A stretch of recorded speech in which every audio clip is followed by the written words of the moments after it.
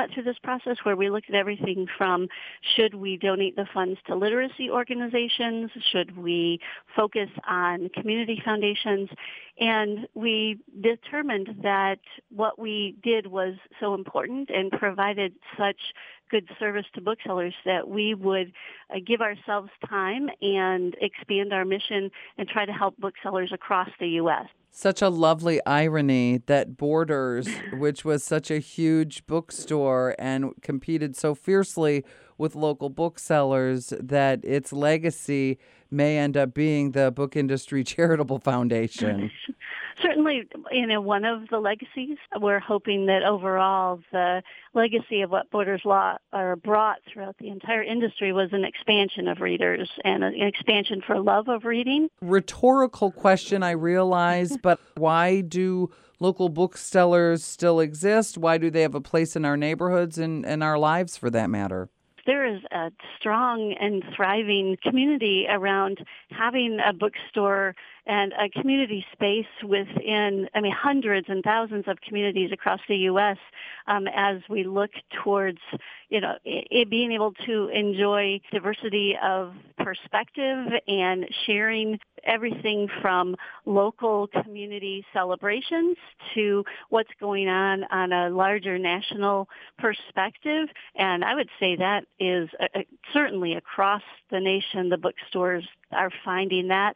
And that's something that you cannot get online. Are the number of local bookstores in Michigan and across the country growing? Are they still decreasing? What's the status? Overall, the number of bookstores are expanding. One thing as a reader I found interesting, the number of people who either say, yeah, I read a Kindle or an e-reader or whatever, but I also still love to read books.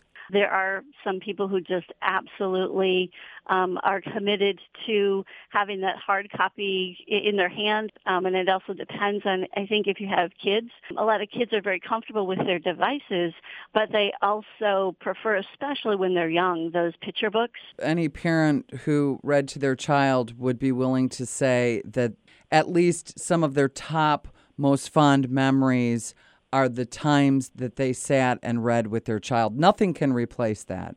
Yeah, absolutely. And certainly from the child's perspective, that's something that you certainly hold dear. It's also, I think, why bookstores themselves are so important within a community is because of that space that they create. Now, I understand that there's an announcement that's being made. We were so fortunate that for the first 5 years, we focused on awareness and finding booksellers to let them know about the foundation, that we were here as a resource for them.